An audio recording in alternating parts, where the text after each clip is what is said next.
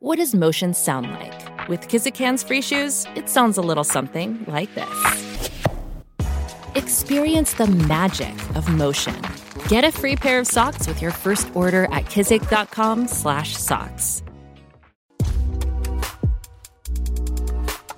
You strike me as somebody who is very even keel, very sweet natured.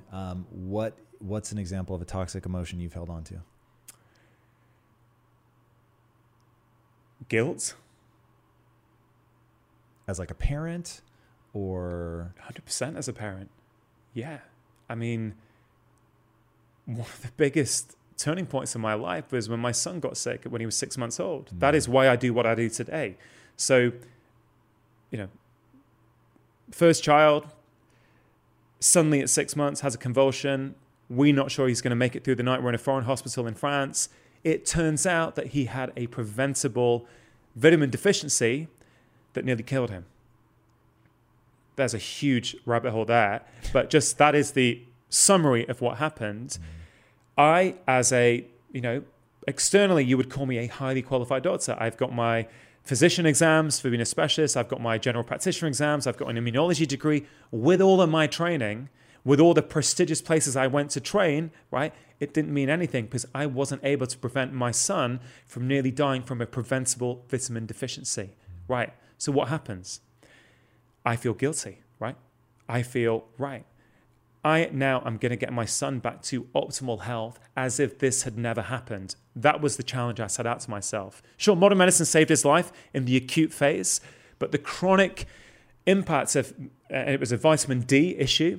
So I was thinking, well, if my son has had no vitamin D for his whole life, and while he was in the womb, and that's a critical nutrient for your immune system to develop, what impact has that had? Is that why he has such bad eczema? Is that why he has allergies, etc., etc.? So I felt so guilty.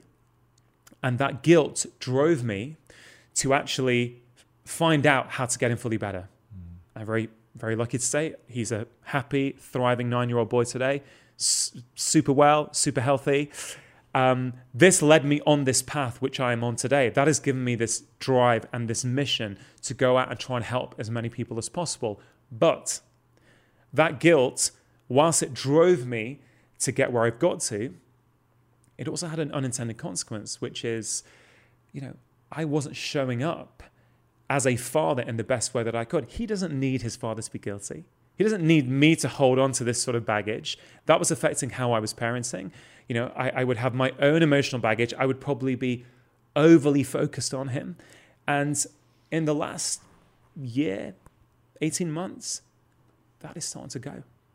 I don't have that guilt. What do they talk about in the book? Like, what's the trick to letting go?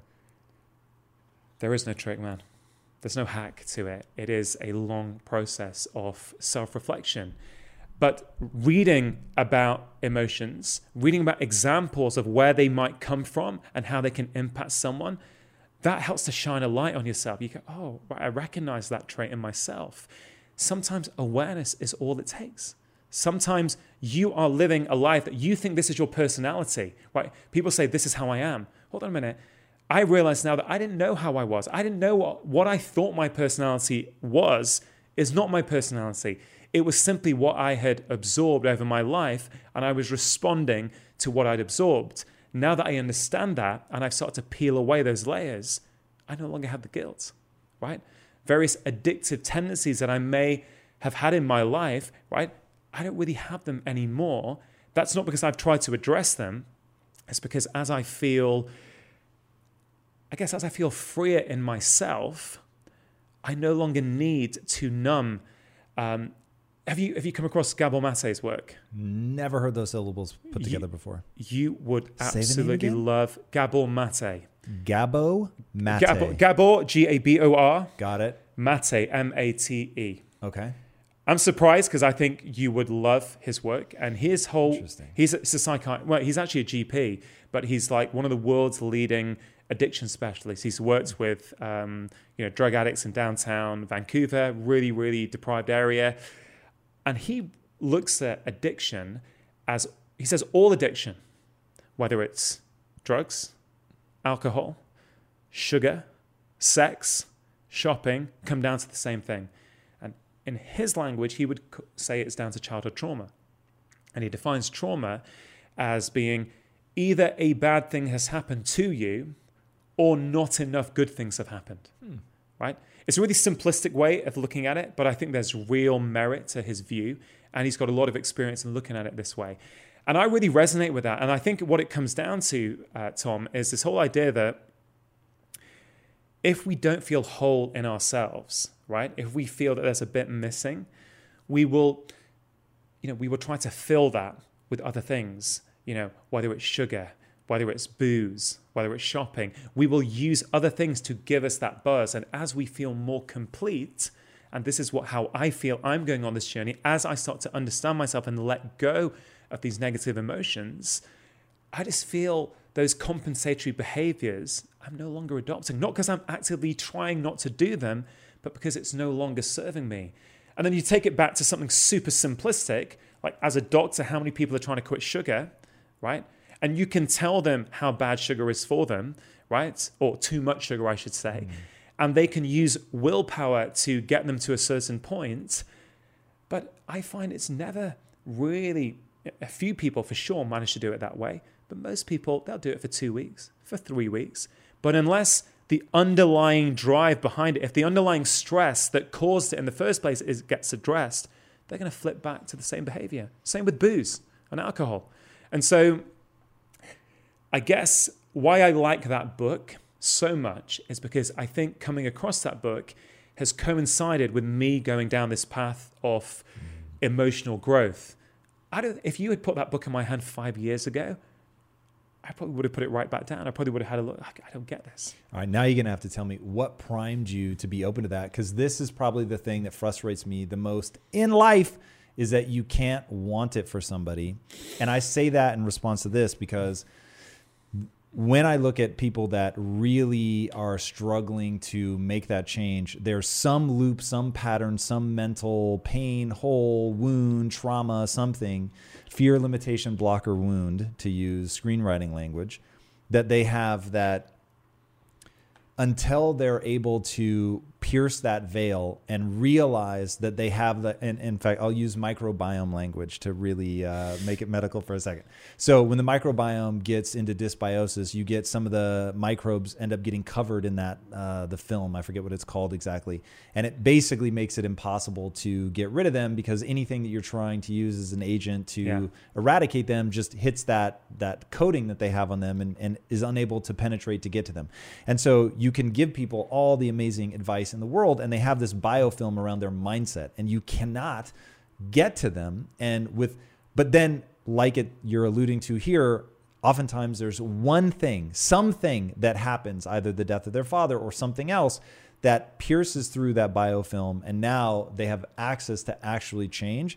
And my mission in life is to figure out how to pierce that so that they can hear it, so that they can understand for their own reasons, either letting it go or recognizing because I think sometimes it might be there's a guilt or something like that. And sometimes it's just not understanding the way the mind works and understanding how to build things like desire or self-love or self-worth or that your beliefs are malleable or your values are malleable, all of that stuff, just simply not recognizing that kind of stuff is true. So you have these two things. One, you can't pierce the veil. They have a belief or there's something that I think basically the trauma creates a worldview that is impenetrable.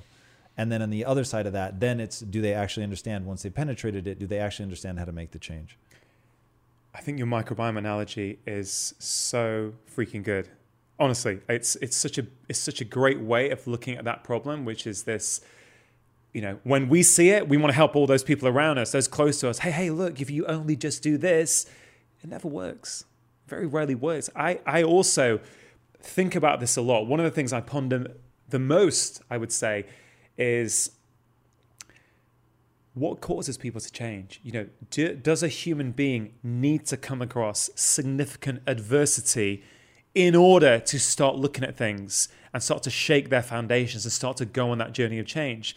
I've heard you talk about this, as I have with a good friend of both of ours, Rich Roll. And, Rich will talk about that whole incident where, he needed that pain. He needed that adversity to go on that journey. And in many ways, it's a tragedy, really, isn't it? Because we don't really want everyone to have to go through that level of suffering before they start to go on that growth journey. But then, is there any other way? Is that necessary in some way? I really want to believe that there is. And I actually, like everything, I think it is so highly variable that yes, some people absolutely have to hit rock bottom and other people can do it faster, or other people's rock bottom is more shallow than other people.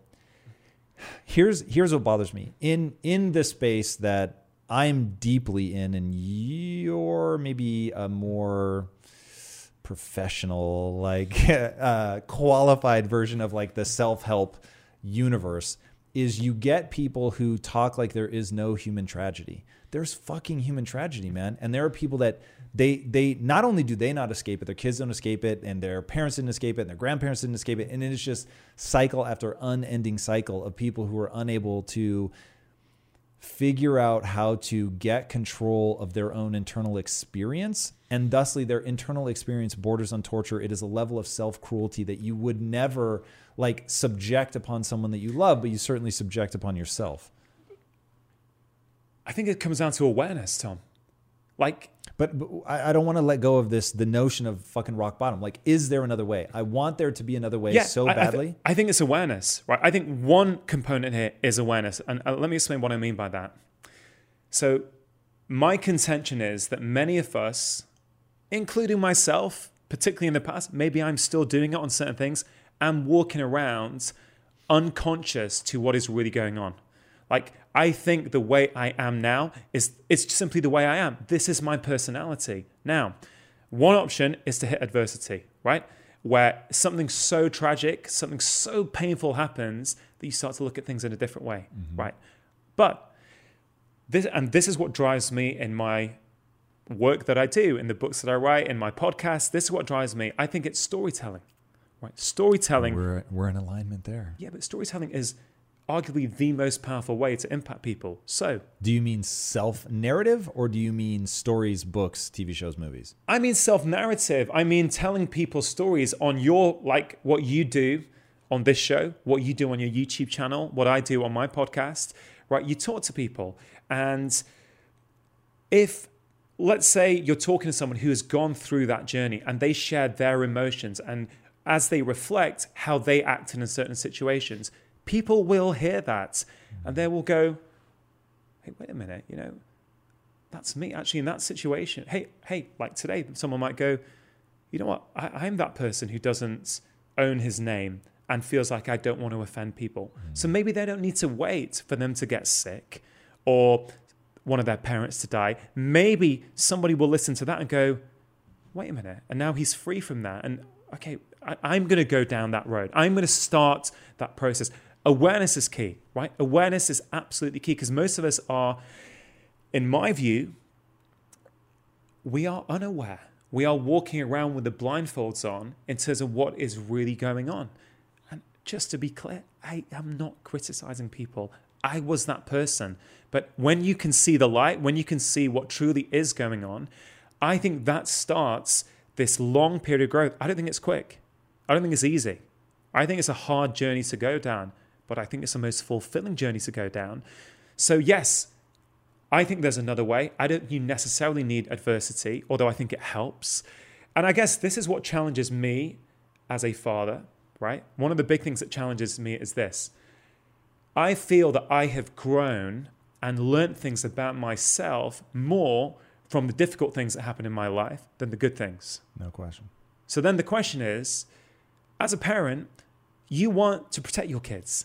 You want them to have great experiences. But I also know that it's the bad stuff that can shape us. How do you do this? This is, I don't know, man. This I'm is trying to top figure this 3 out. reasons I don't have kids. Yeah. Like when I stop and think about what makes for an extraordinary human being, it is an unending parade of fucking misery that person somehow overcomes. Now, here's the problem. The misery breaks most of the people that it touches. So like when I think about life, man, the school of hard knocks, the school of hard knocks kicks the shit out of most people, and they never recover and they never do anything interesting, and their life is a certain level of suffering. And Some people, though, are able to internalize that and go, whoa, there's something really powerful here. I'm going to learn from this. I'm going to grow and I'm going to get better.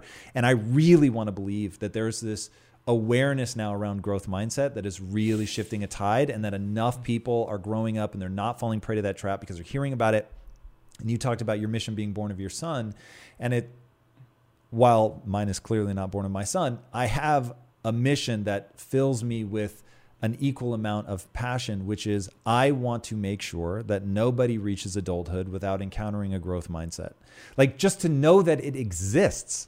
And for me growing up, I didn't know that it existed. So I didn't have a mental model. It's like Roger Bannister in the 4-Minute Mile. Until you know that it's possible, like you can't conceptualize it. But this is the point I'm trying to make, Tom, about awareness. Awareness is key. And if you are unaware, you can't make those changes. If you don't know what growth mindset is, how can you develop one, right? And I think, I do think things are shifting in the world. I do think there is a growing awareness of all this stuff. I think the internet is a big part of that. We are sharing ideas now. You've got this platform. I've got a platform. We're sharing these ideas. People will hear this stuff, and it is changing their lives. You will get messages just as I do on your DMs in terms of, oh man, I heard that last interview. I get it now. I've done A, B, and C now in my life because of that. Isn't that the most awesome thing in the world on an individual level, that we get to touch people by sharing these stories? The thing I would come back to is, if I think about those episodes that I have recorded, like with Gabor Mate, for example, that is quite poignant. It is quite, if you are not ready for it, it can rub you up the wrong way. Ooh. So why? How? So what happens, right? What does he say? Well, I think he's one of the most compassionate human beings I've come across. So I don't see how necessarily it can rub somebody up the wrong way. But if you are so entrapped with your own stories, right? If you cannot see out that side, if you have an identity that is built up around being a certain way, it can be too challenging. Is he saying like stop playing the victim? What are the things that would rub somebody the wrong way? That any addictive tendency you have is rooted in childhood trauma. That is a pretty controversial statement for a lot of people. Having said that, I think the word trauma... Because what, people want to say this is a genetic disorder? Yeah, or they want to say, my childhood was great. I had a great childhood. What do you mean trauma? Nothing bad has happened to me. But the way he displays it, the way he explains it is, I think there's real compassion there. And I saw him speak live in London the day before I interviewed him. And he basically, at the end of his talk, he asked the audience, does anybody here think that they have got an addiction that was not rooted in childhood trauma, right? I'm on the edge of my seat. Right? And so a few people put their hand up. It took a while, but there's a couple of hands go up. So he went to someone at the front and he said, look, before we go down this path, are you open to sharing? And are you open to me asking you a few questions in front of this audience? She goes, yeah, no problem. Really confident. Yeah, no problem. And so he goes, so how was your childhood? Really, really good. Were you loved by your parents? Absolutely. Right, really kind of 110% answers. My childhood was great. Anyway, he kept probing away. This took 2 minutes maximum. And then it turned out that he started asking about her relationship with her parents. And then she said, yeah, I guess, my parents were so in love. I often felt that I was a spare part and I was getting in the way. And the whole audience, you could tell, we all took a deep breath. I mean, it was so clear from the outside, bingo. And so he honed in on that. And he made a supposition that maybe your various addictions, maybe the way you are now is born out of that experience where you feel that you are getting in the way, that actually you are a burden on your parents. You are getting in the way of their love. He did it in such a masterfully, beautifully, compassionate way, right? And she did turn around and she did accept it. And she did start to, you could tell the tone of her voice changed. What was happening? She was being shown awareness. He gave her that awareness. Now, I don't know what's happened to her. I don't know if she's gone down that journey. Follow up. Rangan, I want to follow up with this woman. I need to know where she's at, man. Yeah. Because this kind of thing is like, okay, when people have a breakthrough like that, are they able to transform that into something that is permanent? So when you think about like habit formation, so this is where I often butt heads with people that take an entirely what I'll call spiritual or woo-woo approach to making real change in your life. Breakthroughs like that are extraordinary. But if that, because they give you the awareness, she has a framework with which to reevaluate her life and maybe the wound that she is seeking to fill with the addiction or whatever. Okay, super helpful. Now, moving forward, what is the process for making sure that somebody then goes down the path of gaining the understanding of how to make the actual changes that you want in life? Because normally what happens is the psychological immune system kicks in. She's now feeling raw and vulnerable. She does not like that feeling. And when there's not the sort of hype, and in fact, I would be surprised if she didn't later have, I don't know her, but one potential sort of response to that would be either the family's like, what are you, crazy? And then she's like, yeah, maybe that was crazy. Or she wakes up in the middle of the night and is like, oh my God, I can't believe that whole audience thinks that my parents didn't love me because they loved each other so much. And like begins to unwind this. I have seen that so many times where you think, oh my God, this person has had this amazing transformational breakthrough, but they simply cannot be open to the fact that they're doing something wrong. It is hard. I wish I could give you a simple answer and say, oh no, you do A, B, and C and you will be okay. It is hard because I think this lady was maybe, I'm going to guess, late 40s, early 50s.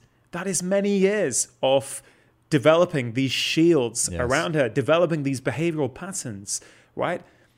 I think awareness is key. Is awareness enough? I don't think awareness is enough. I don't think everyone with awareness will do something with it. But I think without awareness, you've got very little, if not zero chance. How do you get people who don't want to work out to start working out? So simplicity, that's one of your tricks.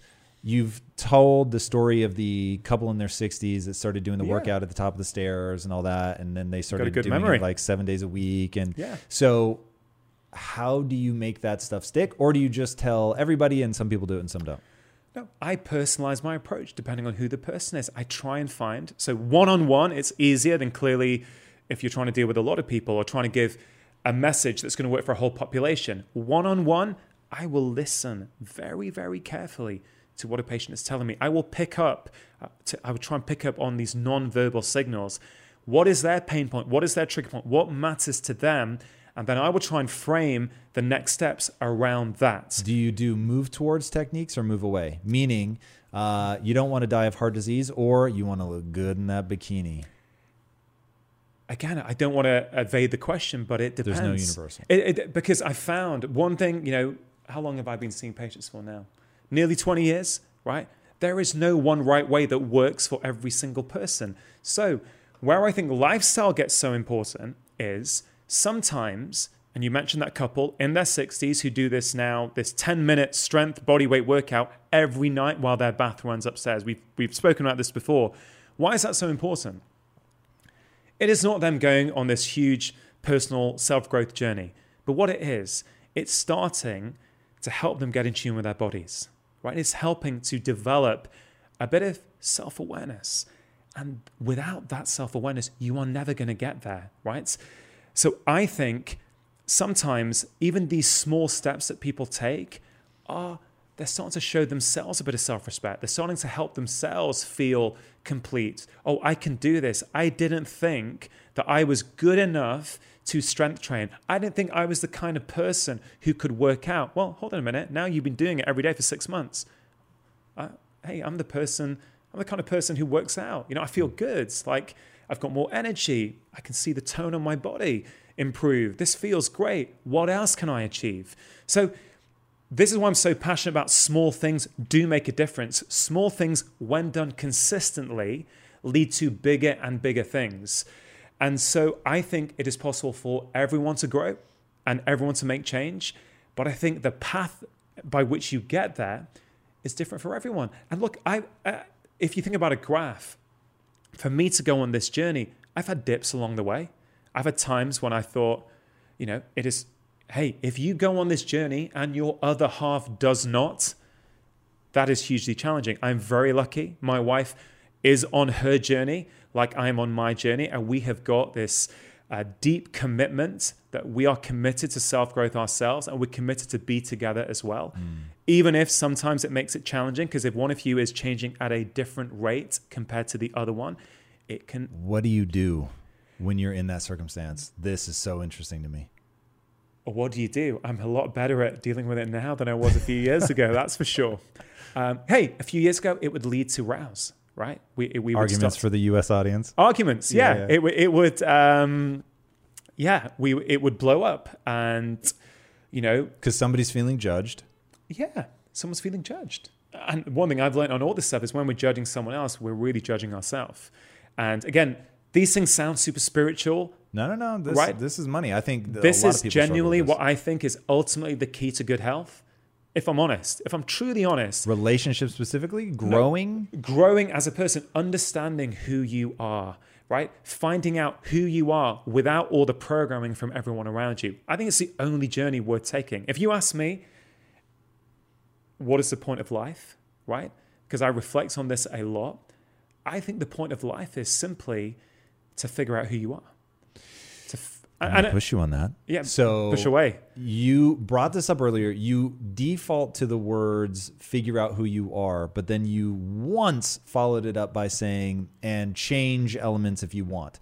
To me, it isn't necessarily that interesting to find out who you are other than to know where the starting line is. And then to me, it's a question of who do you want to become? Like, what do you want to develop? What aspects of your personality do you respect? What aspects of your personality do you not respect? And then be able to change and shape those accordingly. Do you see it like that? Or do you see it as, no, this is about recognizing an immutable truth about who you are. And at least now you know. I think it's both, because I think what it is it's the process of understanding who you are, I think leads to all the gold in life, right? I think it leads to the passion. I think it leads to you achieving things. Why do you say that? That does not sound true to me. Why does it not sound true? Because I think most people don't have passion. And I think clearing out their head of all other people's judgments about things that they may like and all that will be tremendously beneficial. But to me, passion seems to be the result of a process. It does not seem to be an archaeological dig. It is, it's about building something. It's architecture. So when I think about, like, every time you've said it in this interview, because one time you said, and then you can make changes if you want, I've just sort of said, all right, I'll assume he means as like a starting line. But discovering who you are implies an intrinsic, immutable nature. And I think that who you are is based on, yes, for sure, your wiring. We are not blank slates. I do not think that. Yeah. I'm fucking fascinated by Steven Pinker's book, Blank Slate, which basically hammers home the fact that we come with a whole lot of wiring. So, hey, fair enough. There is some amount of like, your personality is just going to be different. You have 2 kids, right? 2 kids. So I'm sure they're very different in temperament and 100%, all of that. Yeah. So every parent says that. Me and my sister, oh my God, for all the things that we have in common, like we are very different people. So I fully understand that there's a certain amount of hardwiring, and as a starting point for my sister to understand how she's going to react to certain things, and for me to understand how I'm going to react to certain things, is very beneficial as a starting line. But then going beyond that, I think that there are the one constant of the human animal is our ability to adapt. So now my question just becomes for anybody, like, who do you want to become? Like, if you understand how the mind can change, if you don't have a passion, which is probably the number one question that I get asked, don't panic. You can develop one. If you don't like an aspect of your personality, you can change it. You talked earlier about identity. I think a lot of this comes down to, you were saying that I'm the type of person who works out. You know, I didn't think I was, but here I am. I've been doing it for 6 months. Like, that's all grabbing a hold of your identity and saying, like, the staircase example could have just as easily gone, no, we're going to practice. Every day you're going to come and see me, and for an hour, we're going to talk about what a badass you are in the gym. But I'm not going to let you work out. You're going to imagine, you're going to visualize, you're going to tell me what a badass you are. You're going to go tell other people. And then a month later, I'm going to let you actually go in the gym. And then I think that person, while certainly won't be guaranteed, I think they're more likely to have success because they've done all the work in their identity, their mindset, their belief system, their values, all of that. But that's all malleable. It is malleable. I guess what I'm saying is that because I feel that many of us are walking around unconscious, we don't actually know what our true passion is. Let's say you do think... Because you think everyone has a true passion that's lying dormant. No, I'm not saying that. What I am saying is this. If you don't know who you truly are, what you think your passion or, the things you like doing, your hobbies... What does it mean to be someone? That might be, I may be misunderstanding your definition. So when you say who you are, what does that mean? So I'm clearly influenced in my conversation at the moment because I'm going through a lot at the moment, right? So I'm going through this path. So I'm constantly shifting. Like if we had this conversation 6 months ago, it would be different from the way we're having it today, right? So things are changing all the time. So things in your identity, beliefs, values, what? Who I am. I could share some of those things with you. What has even changed on this trip to LA, for example, right? So I feel that as the weeks go by, I am understanding more about who I am. And therefore, the decisions I am taking are now different. What I used to think was a passion is no longer a passion. I'll give you an example. Yes, please. Right. I used to be a huge football, or just to be clear, soccer fan. Okay. So, I grew up in South Manchester, right? Soccer is the predominant game in the UK. It is the national sport, right? My older brother supported Manchester United. So I rebelled against that and I supported Liverpool. Now, when I say supported, let's be really clear. I was obsessed. I went to the games. I would check all the transfer speculation 7 days a week. If we lost, I would get upset. When I was old enough to and I was earning money, I would fly around Europe to watch Liverpool play. Whoa. Right? If I was at a friend's wedding and Liverpool playing, I would want to sneak out to see if I could catch some of it. Let's put that in perspective. I was all in with football. My friends would have said, what are Rangan's hobbies? Oh man, he loves football. He loves Liverpool Football Club. Why? Fast forward now, where I don't pay attention to anything that is going on in football. Wow. Now, what's going on there?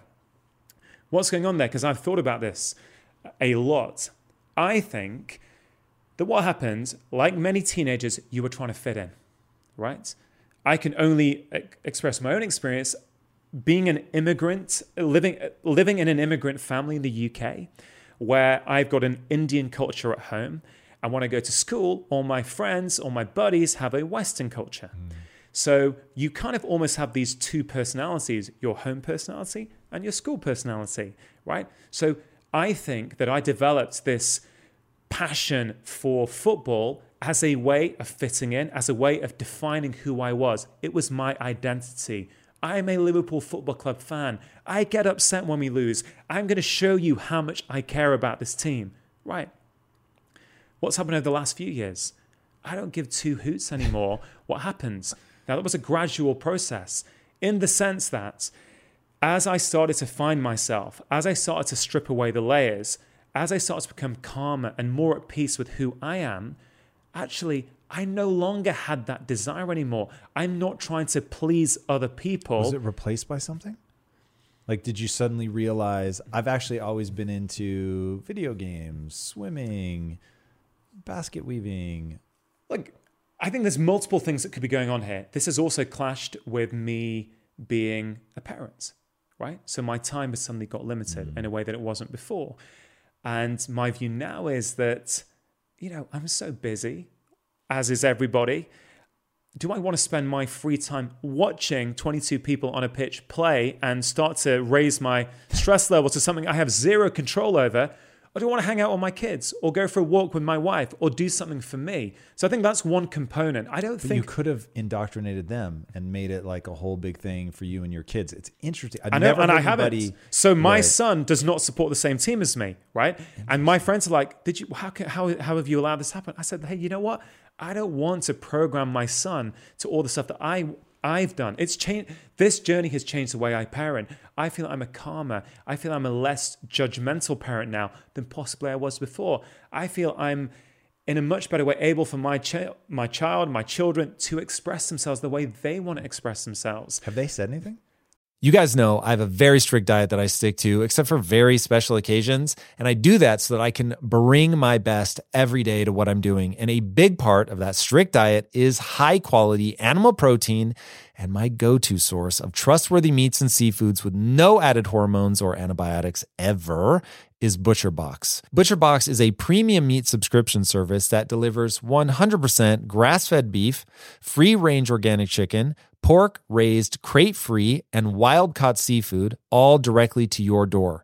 I cannot recommend ButcherBox enough. When you eat ButcherBox, you are giving your body the best possible building blocks to work with so you can reach your full potential.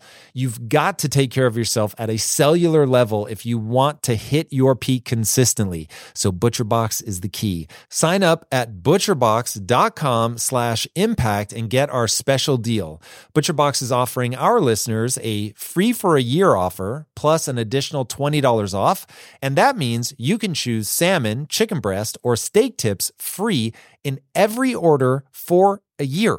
Sign up today at butcherbox.com/impact and use code IMPACT to choose your free for a year offer, plus get $20 off your first order. This show is sponsored by BetterHelp.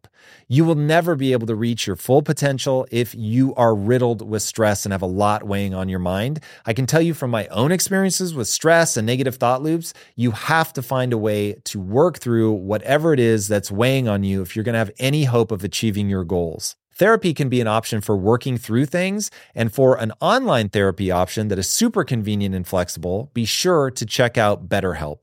With BetterHelp, everything is 100% online, and getting started is quick and easy. A brief questionnaire matches you with a licensed therapist, and you can switch therapists at any time for no extra charge. Get things off your chest, process through things with BetterHelp. Visit betterhelp.com/impact theory today to get 10% off your first month. That's BetterHelp, HELP.com/impact theory. In today's highly unpredictable and rapidly changing world, the smartest move you can make from a financial standpoint is to actually understand how money works and how markets move. Because if you want to have any chance of investing your money wisely and growing your financial portfolio, you have to make a profit. And the only way that you're going to do that is either by setting and forgetting or actually understanding what's going on at a macro level. So whether you're a seasoned investor or someone looking for extra guidance, today's sponsor, Yahoo Finance, has got you covered with all the tools, data, and news that you need in one place to grow your knowledge base around what is happening in the world of finance and to make sure that you have the right goals and you're executing well. Yahoo Finance makes it easy to consolidate your accounts so you can effectively and efficiently manage your entire portfolio. Personally, I love how straightforward their platform is to use. It is very simple to get the information that I need, and Impact Theory's own chief financial officer is exactly the same, spending time helping me frame exactly what is going on from a global perspective so that I'm making the smartest decisions that I can. I definitely recommend that you check out Yahoo Finance for comprehensive financial news and analysis. Visit the incredible brand that so many great investors use at yahoofinance.com. It's the #1 financial destination. yahoofinance.com. Once again, guys, head there now, yahoofinance.com. No. Do you think they notice, or are they too young? Well, my son is now getting to that age where all his buddies are into soccer. So now we're talking about it. And I am trying to get back into it so I can interact with my son, but I'm just not interested, right? So when I say you will start to find your passions, right? What I mean by that is, and I guess we're looking at passion from a slightly different perspective. I'm simply saying that if you don't fully know who you are, okay, I think it's very hard to know what it is you truly want. So I get so much satisfaction these days. Like, I love my life, right? I don't mean that to sound like a dick, right? I say that because I genuinely do. Like, I love the career I've got. I love the fact that I get to help people, that I get to write books, record podcasts with really cool people. So I get a lot of growth from it. But then I also get to share this thing and help inspire hundreds of thousands of people. I love it, right? So would you say I've replaced following a football team for having a career that I'm super stoked about? I'm not sure it's that straightforward that I've replaced it with something else. I just feel now I'm not trying to be someone who I'm not anymore. I don't think I am anyway. I feel I'm now more in touch with actually what it is I want. Like what it is, I'm not into this whole third person piece where how you talk about yourself, but like how one might talk about themselves. I'm thinking, but what does Rangan Chatterjee want, right? Not what does he think he wants. And so I'm not sure. Not what you think you want or not what you think you should want? Both. Did you ever have unease around football? Like, was it a thing where you're like, oh God, I've kind of backed myself into a corner, but why the fuck am I flying to see this team? Unease, I wouldn't say about that. I remember in 2007, so in 2005, Liverpool got to the Champions League final. I flew to Istanbul for the day from the UK to watch it. It was, regarded as one of the best finals of all time. Liverpool were 3-0 down at half-time, thought they were done. The whole crowd starts singing, inspires the team. They come back to 3-0 and win on penalties. At that time, that was probably the best moment in my entire life. At that time, right? Sure. Two years later, in 2007, we are also in the final again. I fly with my same buddy to Athens for the day to watch the final. What happens? I'm sitting in the Liverpool section with my buddy, and things are not going well. Liverpool are losing. Suddenly, this group of guys turn around and start screaming racist abuse at me. Randomly? I'm not going to repeat what they said because That's so crazy. Your own supporters? Your own supporters. I had my shirt on. I was with my buddy who's a Caucasian guy, to the point where we both felt super uncomfortable. That's so weird. And I had never, ever had that at a football game before. And so that could also be a slight trigger at the start of the end of my love affair with football, because I thought, and I've examined it, I thought, isn't this interesting? When things are going well, when the teams are winning, everything's great. But as soon as people start to get frustrated, they sort of take it out on people. So I didn't like the way that made me feel, for sure. We moved into a different part of the arena. So I don't think I've ever experienced any negativity apart from that, if I'm honest. So I have not tried to stop watching football. It just no longer fits with where I'm at the moment. So, and that feels to you like you're discovering who you really are versus just evolving. Well, I think discovering who you really are is evolving. Maybe you could clarify. What do you mean by that exactly? I think what I'm saying is I look at us like we are a chemical processing plant that shifts and changes how it responds to its environment based on its environment. So if you grow up as an immigrant in a foreign country, then you're going to have a very different frame of reference than you would if you didn't grow up in an immigrant family. So that's one way that you have a frame of reference. If you're not loved as a child, that creates another frame of reference. If you're bullied, that creates a frame of reference. If you grow up poor, frame of reference, rich, frame of reference. So all of these things give you a different perspective with which to view the world. Now, none of them are the real you. There's no real you. Oh, you grew up rich and that's the real you. There's no grew up poor and that's the real you. But I think those people would come out very different. So we were talking about how kids are wildly impacted by adversity. Okay, so is that kid fundamentally themselves when they're facing adversity, or fundamentally themselves if they're not facing adversity? I don't think there is sort of a fundamental self. I think that we come with wiring. Everybody's different. I think you do have sort of a baseline personality. I think it would be useful to understand like where you're going to struggle versus somebody else. For instance, I find it, while I am introverted, I find it very easy to put on my extroverted hat. So I'm an ambivert. Now, other people, my sister, for instance, is wildly extroverted. So it is like useful for us to know sort of our what we're like in our idling state. But when I think about even what I was like 10 years ago, it's radically different than I am now. But back then I would say was authentically me. But there were problems that I had not addressed yet. And now I feel like I'm authentically me, but for sure I'm better than I was 10 years ago in terms of my ability to stay emotionally calm and centered. Things that I'm pursuing are different. And 10 years from now, I will be radically different. But I don't believe any of them were me laboring under a false sense of identity even though some states were suboptimal in terms of my ability to enjoy my life? I think my journey was absolutely defined by false states of identity. And I guess that's where this passion about this comes from, is because I can now reflect back and go, yeah, sure, that felt authentic to me at the time.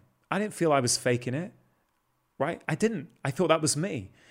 And you could argue, right, and I probably can't disagree, that on one level, is this just a natural consequence of getting older, right? Is this just what happens as you develop more life experience?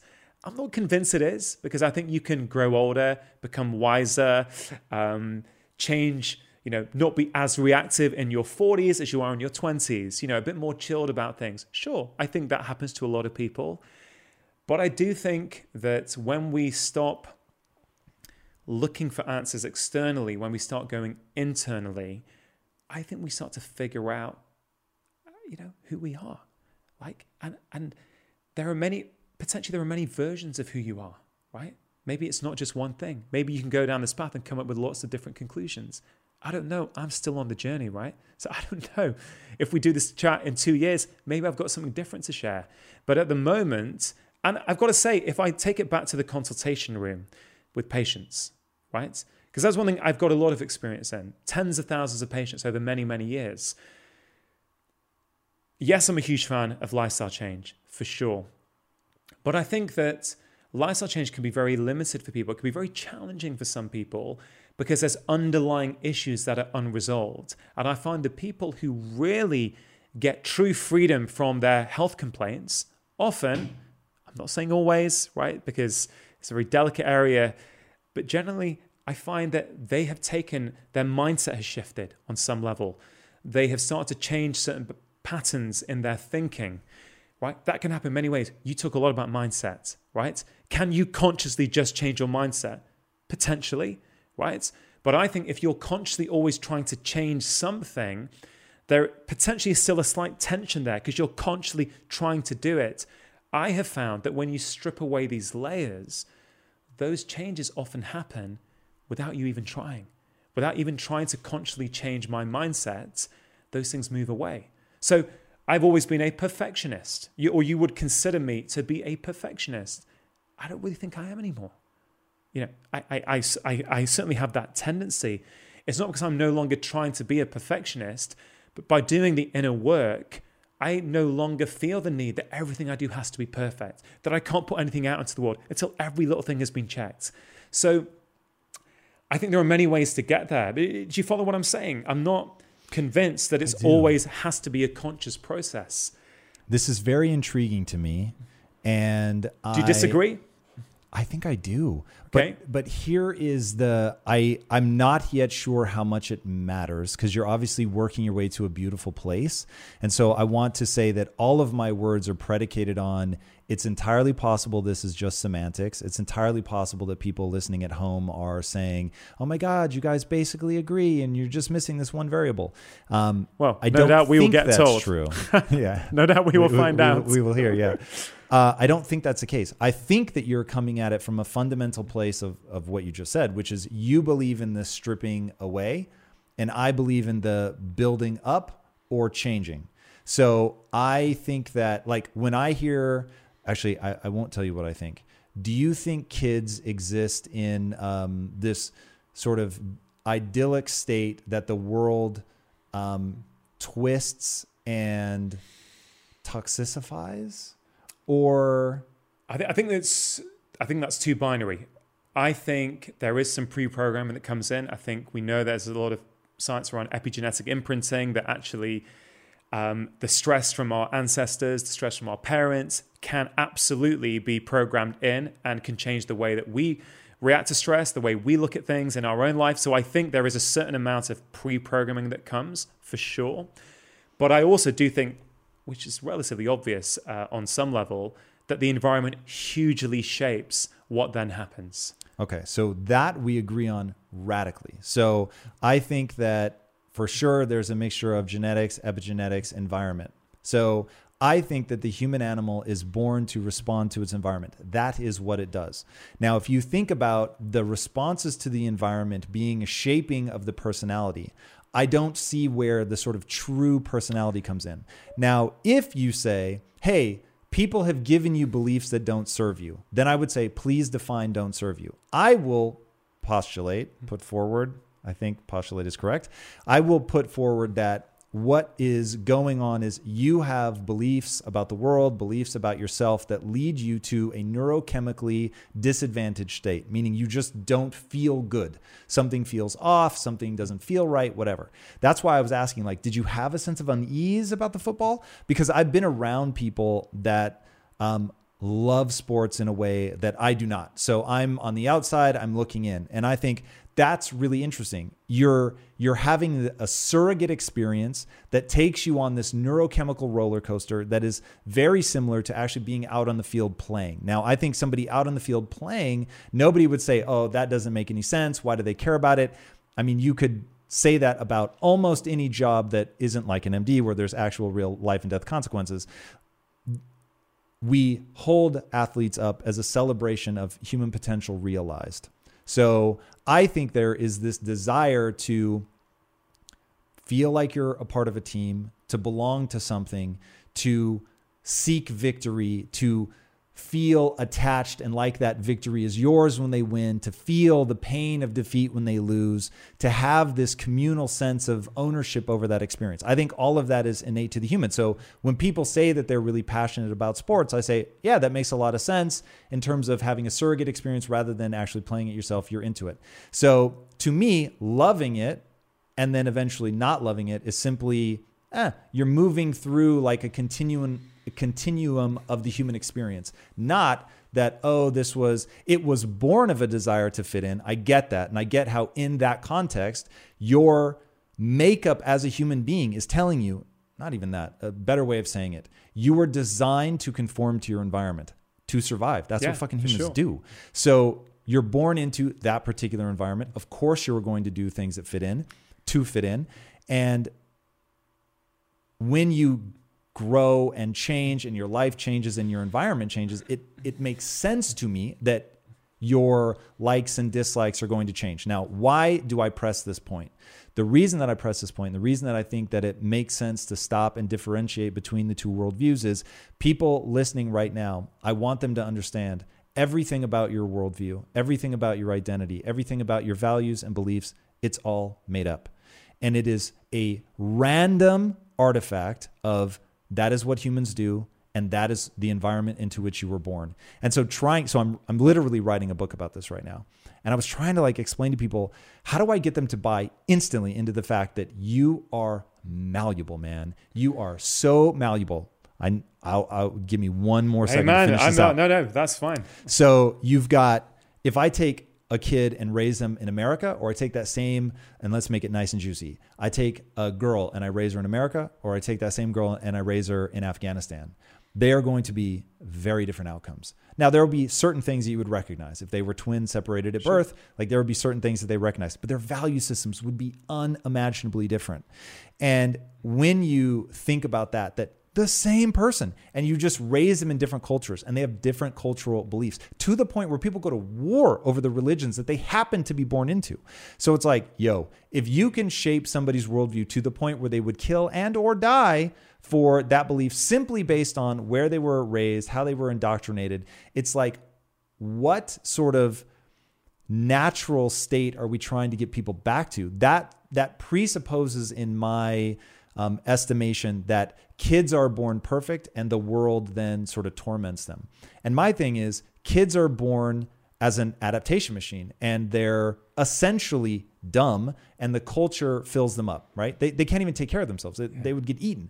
And so when I hear people talking about like a 6-year-old and look at the way they fucking color and they get so into it, I get it as a a way for us to think about being in flow and to let go of the judgments and all that. But there is yet to be a 6-year-old without a brain disorder that doesn't take in the input from their culture and morph and change to fit in and to pay attention and to think about how they work in the world and not work in the world. In fact, the kid that just colors and is totally divorced from the world around them and is in a constant state of flow, we would say they're autistic.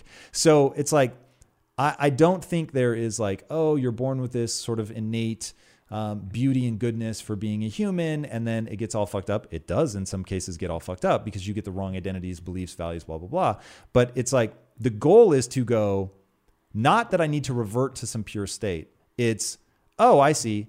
Beliefs are malleable. Values are malleable. Identity is malleable. I need to change them into something that serves me and gives me what I will shorthand to fulfillment. Tom, I don't think I disagree with you. Right? I don't think actually what we're saying is as different as it potentially sounds. So I agree humans are malleable. I also agree that we have various belief systems that will depend on where we are, right? And those belief systems often will serve us at that time. So me feeling, to take one incident where as a 12-year-old boy, I don't feel as though I fit in, right? I have morphed, I have adapted so that I do fit in. You could make a case that that was fully appropriate. I did the right thing so that I belonged to a community, right? You can make that case. Maybe that served me to a point.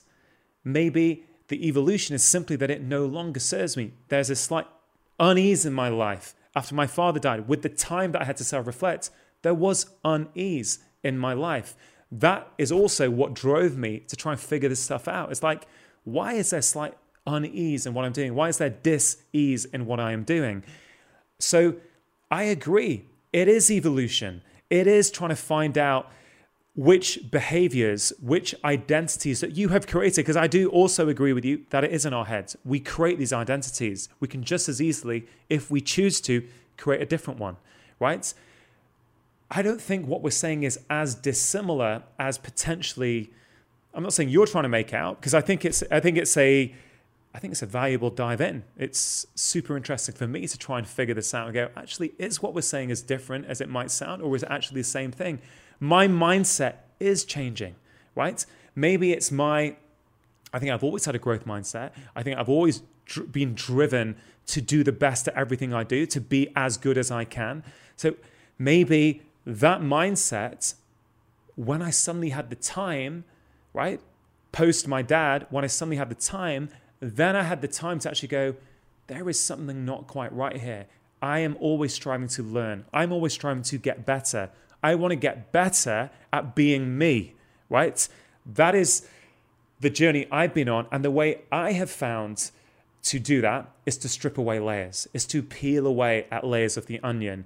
And so when I say to find out who the real me is, maybe the real me living in the UK, traveling for a week's promo in LA, maybe this is the me that serves me in this environment. Maybe if I lived in Afghanistan, my journey to find out who the real me would actually be a different version of me, because I would have to find the me I was comfortable with in that environment. So I actually think there is similarity to what we're saying, but I guess maybe I'm articulating it in a slightly different way from how you would articulate it.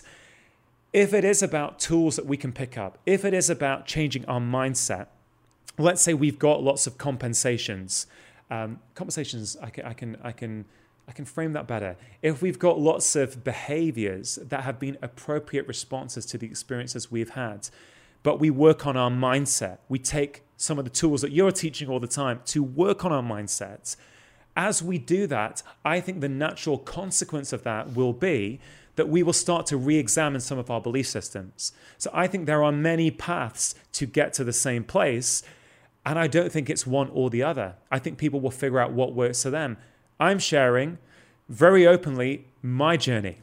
I have seen this also work for many, many patients. I've looked after people with chronic health complaints, and when their mindset shifts, when they start to see some of the programming that they've had to view the world a certain way, and when that starts to shift and they see where that has come from, then I see this truly wonderful growth. And I think I'm influenced by my own experience. I'm influenced by seeing patience and what I find works in real life for people who are struggling. But you also have experience. You also, you share your rules, the rules that you have there, what you feel about mindset. I think there are many ways to get to that. What is that place? That place is where we feel good. We have that inner sense of calm. We're very comfortable with what we're doing in the world, with who we are. We like where we fit in. We know where we fit into the world around us, to that particular environment in which we currently reside. If I move, as I've said already, if I move to Mexico, right, maybe the way I am would have to change again. Maybe the real me in Mexico is the different real me from Manchester. I believe that there are fundamental similarities that will be there. I worry that like as adults, we don't have the level of like fundamental change that we would as a kid. I am, and this is something people that listen to me have heard me say many times. I'm deeply distressed by how much of our imprinting happens when we're young. And so like, as you're talking about that and you're talking about, would the real you be different in Mexico? Probably not. I mean, like so if I were to step to your position, but use language that I understand better, maybe the right way to say it, because I think you're right. Like I can feel that this, if we were functionally to like work in the same space, I don't think there would be much difference in terms of how we perceive it, but I think we would explain things very differently. Agreed. When I think about the truth of what you're saying, what I think too is the importance of stillness, the importance of silence, the ability to what I'll just round to meditation, and how powerful that is when there's no noise, when you're not judging yourself, when you're not allowing other people's judgments to cloud your vision, to have the awareness of your own your internal emotional states so that you can really begin to suss out what you respond to. So I'll say that a passion for me, I don't think is uncovered, but I do think it begins as an interest. And if you can't hear that interest because you're shutting it down and you're saying, oh, I shouldn't be interested in that or whatever, then certainly people are never able to discover that. They're never able to, I was going to bring this up earlier. Biofeedback is something that at one point in my life ended up being insanely powerful because I could not internally get in touch with a certain part of my mid-back. And it was causing all kinds of problems when I lifted weights. And so I went to see a physiotherapist and he said, oh, you have these two parts of your mid-back that are just insanely weak compared to the rest of your back. And he was like, here, try to fire it. And he was touching it. And I was like, I don't know what you're talking about, dude. It feels so weird. And so he put these biofeedback devices on my back so that when I fired the muscle, it would beep. And when I began, I couldn't fire it and it was basically silent. And then by, 2 months later or something, I could make them sounded like a machine gun going off. And it was so crazy to see how by getting that external feedback, because I couldn't, for whatever reason, I couldn't get it internally. By getting the external feedback, then I was able to find the connection inside.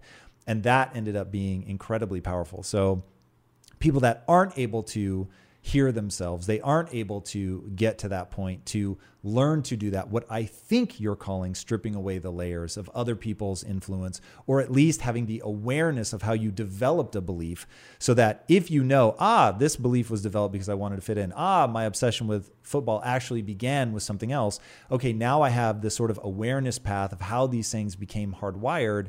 Do I want to change them? And if I do, at least now seeing their construction, you can't unsee it. And so now once you see it as a construction, then you can really begin to make the change. Like I get that's me using my own language. No, but you've just the phrase which really got it for me there is when you see that it is a construction, then you can start to unconstruct it. Right. We're talking about awareness. And just as the environment shapes us, your upbringing, your experience in business, the people you interact with will probably shape the way you have found to articulate that. My own experience, I'm not in business. My job is seeing people where they come in with problems. So I have developed a way to explain this to people in a language that I feel and I have seen resonate with them, right? So maybe it's your background. I don't want to be overly simplistic, but maybe it's you've got a business background. I don't. I've got a seeing patients background. So maybe the way we're going to articulate these ideas is inherently going to be different because we have got different language and different experiences through which we are trying to explain this. Because I don't think, as you're describing the way you see it, I'm sort of in agreement, right?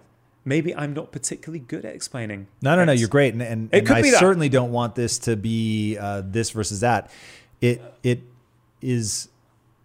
But it is a construction, man. That's the point. It is a construction. Yes. You can strip everything away and say, the story goes like this. My dad died. I now have time. With that time, I started to self-reflect. I realized that many of my behaviors were constructed behaviors. Once you see it, you cannot unsee it.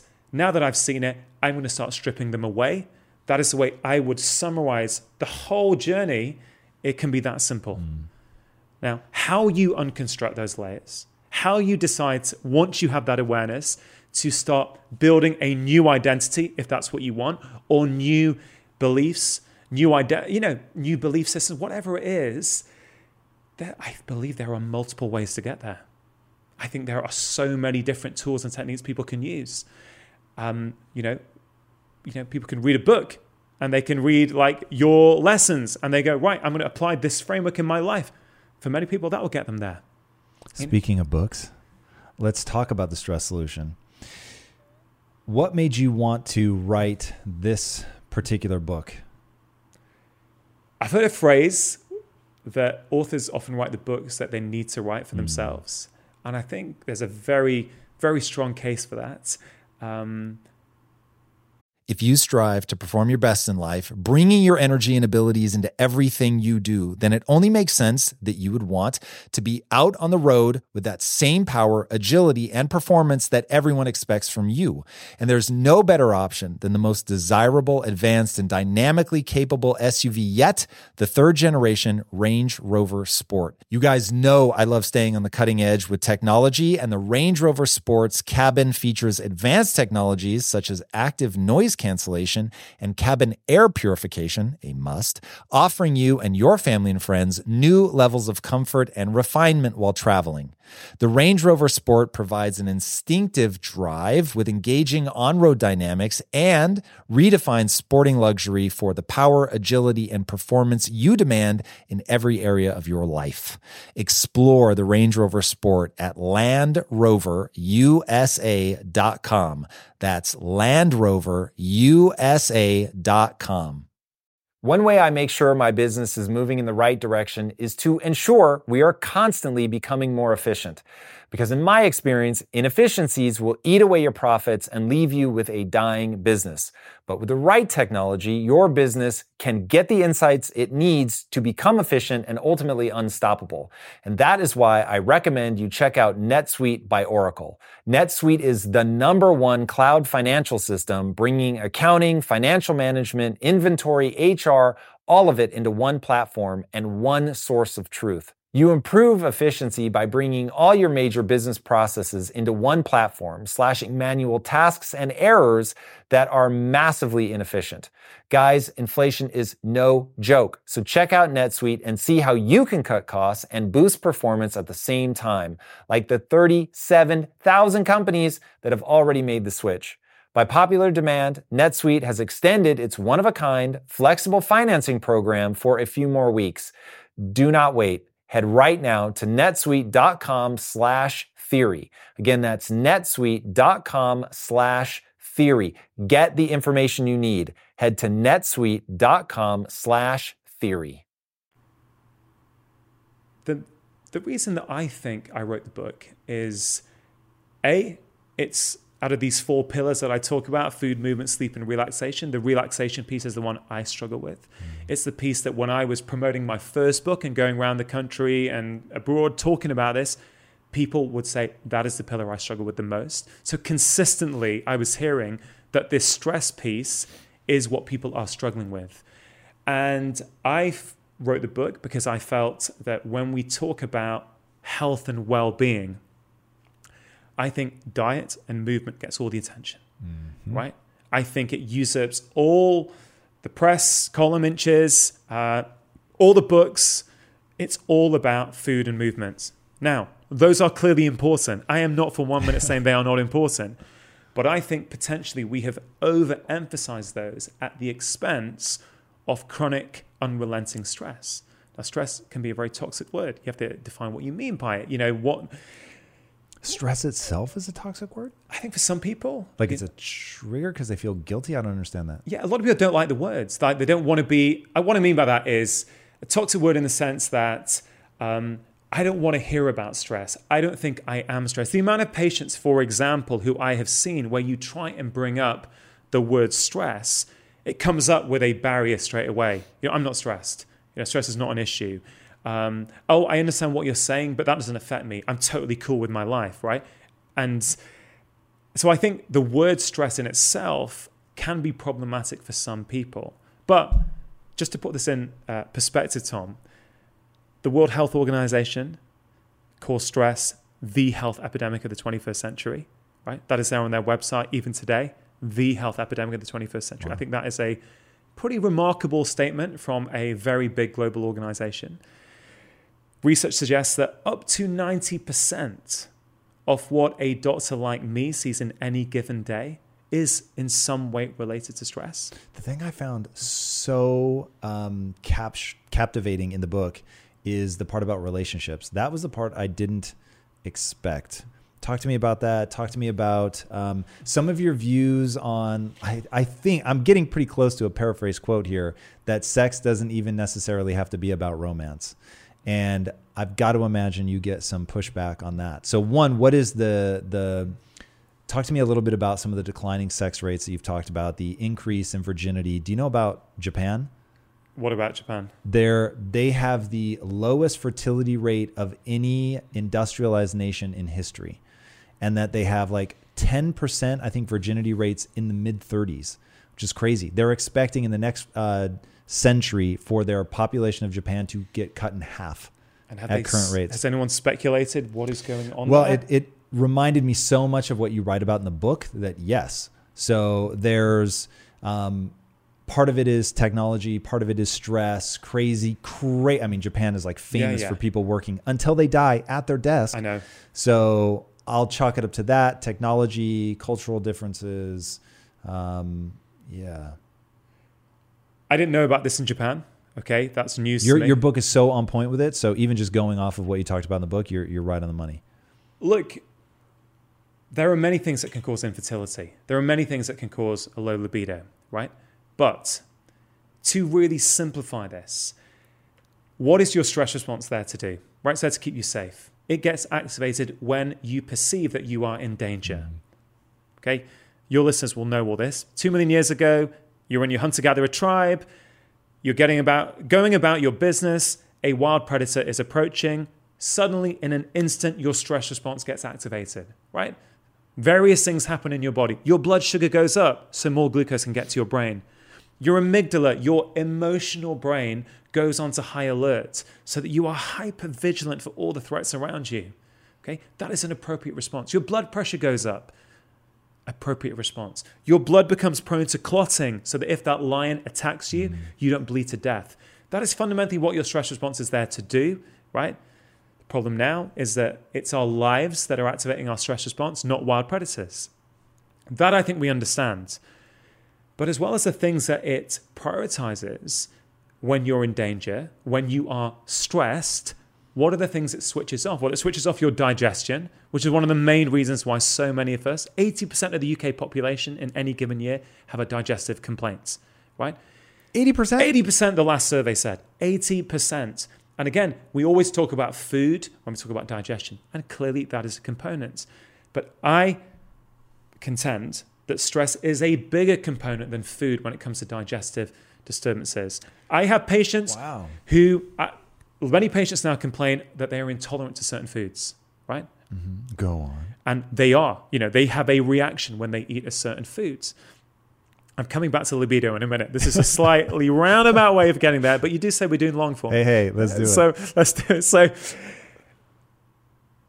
I have found in the last few years that somebody who actually is reacting to a certain food, it is not the food. So when I have taught them about the stress response and taught them how that they can switch it off before they eat. Tell me, because this almost certainly is something Lisa struggles with, and we'll get back to libido. We'll get back to libido. But I found now that a certain section of my patient population no longer react to the foods that they previously did. What do you have them do? Man, it is simple. Like everything I recommend in the book, it is simple, right? We've overcomplicated this whole industry around wellness and health and stress. Breathing, right? It's simply, I've got a multiple load of breathing techniques. There's a breathing menu in the book. I get people to choose one, but the one I like a lot that my patients seem to really respond well to is something I call the 3-4-5 breath. When you breathe in for 3, you hold for 4, and you breathe out for 5. Now, to do that one cycle takes 12 seconds. You do that 5 times, it takes 1 minute. Many of my patients, I have them do that for 1 minute before they eat. So this is to try and break the cycle of us going at 100 miles an hour, sending our emails, sending our texts. Oh, I've got to eat. I'm going to buy my healthy, whole food, organic lunch, but I'm going to eat it whilst I'm also getting back to these emails. And hey man, I do this, right? I am not criticizing when people do this. I am susceptible to this. Do people hit you with that a lot? What? I'm not criticizing? Yeah. Because I've said it so many times in this interview. Yeah. Because I would say fucking criticize. You want to help, for sure. But yeah, I wouldn't be bashful. People are doing stuff that's fucking them up. I would say that this is still a hangover from these behavioral patterns and identities that I'm trying to shake off. Right? About not wanting to offend, right? Wanting to be the one who actually everyone likes, right? I can be honest about this. I'm hoping if we have this chat in 2 years' time, I'm hoping I'm not doing that anymore. You're going to grab the mic and be like, all right, motherfuckers. This is my show. How it's going to be. Yeah, no, do you know what I mean? But, Dude, but totally. But if I'm completely honest, this is probably something I've not quite managed to let go yet, right? I get it. So, but I have noticed I've said that quite a lot today. I don't want people, and also it also comes from a place of compassion where I know that these tools are going to help people because I see it day in, day out. So I would like people not to think, oh God, you're whiter than white. You never actually eat your healthy lunch whilst also sending emails. Do you know what I mean? I'm like, no, I am human. I do it as well. Just because I know what one should be doing doesn't mean I always do it. But to come back to what I've seen with patients is sometimes patients who feel that they are suffering and are intolerant to a certain food, what I've realized is by doing that before they eat, by slowing down before they eat, by shutting the laptop, going to a different room, actually changing the way that they're thinking, suddenly they're no longer reacting to the same food. And man, I've only figured this out in the last couple of years, right? So this has been a revelation to me that, oh man, in the past, I was asking them to eliminate that food for a while. Now, I still do need to do that sometimes, but I'm figuring out, wait a minute, it makes sense when you look at fundamentally what the stress response is. If you are stressed, right, and your stress will be different from my stress, you will switch off digestion. It is not essential to survival. Therefore, maybe that is why you're reacting to that food. If you can switch off the stress response, promote relaxation, then suddenly maybe you're not going to react to the same food. It could be a 5-minute walk, right? It could be that Lisa, before she eats, and again, I don't know the ins and outs of what's going on, but maybe it is not going straight from work to food. Maybe it's about going outside for 5 minutes, chilling out. Hey, what do the French do, right? What do the French do? They're known for their long lunches, right? It is not, you do not, by and large, and I spoke to some people from Paris recently, say in the urban settings, in offices, as there's an international workforce coming in, things are starting to change. But still, it is a core part of French culture. We don't mess around with our lunch break is lunch break, right? Book down, pen down. We are chilling now, and we are going to enjoy our lunch, right? There is this whole thing called the French paradox. Why can the French apparently eat so many what we would consider unhealthy foods, yet apparently not suffer from the consequences? I think more and more this is a big part of the picture. I think the way they eat is as important as what they eat. Wow. And I don't feel that we in the West take that seriously enough. We talk about food. We talk about what are you eating? I'm gonna hold your feet to the fire for a second. I think earlier you said it's more important than what they eat. So if you had to rank order them, I know you don't want to, but you're going to push me. I'm going to push you. What or how? Which has a really Wow. If you push me now Yeah, and how yeah. I view myself and how I view this today from what I've seen in my clinical practice, I actually now believe that how you eat is just more important than what you eat. So and we are. And that's because you are pushing me. Yeah, right? yeah. No, look, I think they're both important. For I'm sure. not saying all four eat pillars junk. are important. Right? I'm not saying be chilled out and eat junk food, right? You can have a Snickers as long as you relax.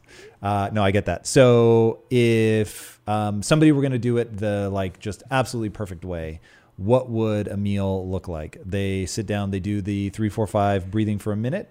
Yeah, look, 10 minutes? if that floats your boat, if that appeals to you, and I appreciate it doesn't to everyone. So easy to you is more important than anything. Yeah, because that is the patient population I see. Busy people with busy lives who tell me they don't have time to do all this fancy wellness What stuff. if somebody's, I'm asking for a friend. What if somebody's super diehard and they're willing to do whatever? What would be I would say your nervous system has two states, the stress state and the relaxation state. Yep. Very, very simplistically. You want to make sure you're eating in a relaxed state, right? How you do that depends on how much stress you've accumulated in the morning, what's going on in your life. But a very simple tool would be have some form of switch, something where you shift from work mode to relaxation mode. Go for a walk for 5 minutes, do some deep breathing. Like moving, is that a critical component, or anything that gets you relaxed? Anything that gets you relaxed, Okay. right? Anything that actively relaxes you. So I think breathing is one of the best. I genuinely think that breathing is possibly the ultimate health hack. Breathing in a particular... Breathing consciously, not breathing as, we all can breathe. We are all breathing without our conscious control. It's an autonomic process. But the way we breathe is information for our brain. In through the nose, out through the mouth, any of that matter? For sure. Well, let me just explain why I think breathing is so important. If you are busy, Tom, right? I know you seem a super chilled guy to me, so I don't know what it's serious? like. Yeah. I That's mean, you amazing. can be intense, Yes. right? But I think you seem pretty relaxed and chilled. But then I'm in your house as well, so I'm in your kingdom, as it were. We could really derail on this. It'd actually be fun for me to articulate, but we still haven't gotten back to libido, so keep going. Okay, this is that. So let's say you're busy. Okay, let's say a friend of yours, Yes. okay, is busy. And they've got a lot of deadlines, and they've got a lot of things they're juggling. Almost certainly, without them realizing it, their breathing pattern will change. They will start to breathe a little bit faster, a little bit more shallowly. They will start to breathe less from their diaphragm and more from their chest, okay? These things will happen without them even realizing it, okay? What is that doing? As you start to breathe faster, as you start to breathe more shallowly, you are sending messages to your brain, effectively saying, I am in danger, okay? Things are not good. And you start to it's a self-fulfilling prophecy. That activates your stress response. That causes you to breathe faster and faster again. And you basically have this cycle going on. Now, the beautiful thing is you can hack that very simply. Because if you slowly and consciously control and slow down your breathing, right, you can send information to your brain. Hey, everything's calm. Everything's good. I am not in danger. It can be that simple. Your breath instantaneously will change your physiology, will change your biology. Yet because we can do it without thinking about it, we walk around each day not practicing our breathing. So to pull something else in from this conversation from the start when you were talking about my morning routine, I said I used to last year for 4 or 5 months, I was using the Calm Meditation app. I do not do that currently. What I am currently doing, because I've done some breathing work a lot this summer, I've been learning some pranayama practices. I will do 5 or 10 minutes of breathing in the morning now as my mindfulness. You said pranayama? Pranayama, it's an Indian, it's what a breathing practice is called in yoga. Okay. What makes it different, or how would you define it? I don't think there's anything that necessarily makes it different. I just think people have been doing this for thousands and thousands of years. They have recognized that the breath is very powerful. But so what is it? In through the nose, out through the mouth, diaphragm? most of the ones 3-4-5? I've been working on are in through the nose and out through the mouth. Okay. There are various different protocols. There's a particular type of breath where you're breathing very, very fast from your abdomen. There's a whole series of different breaths.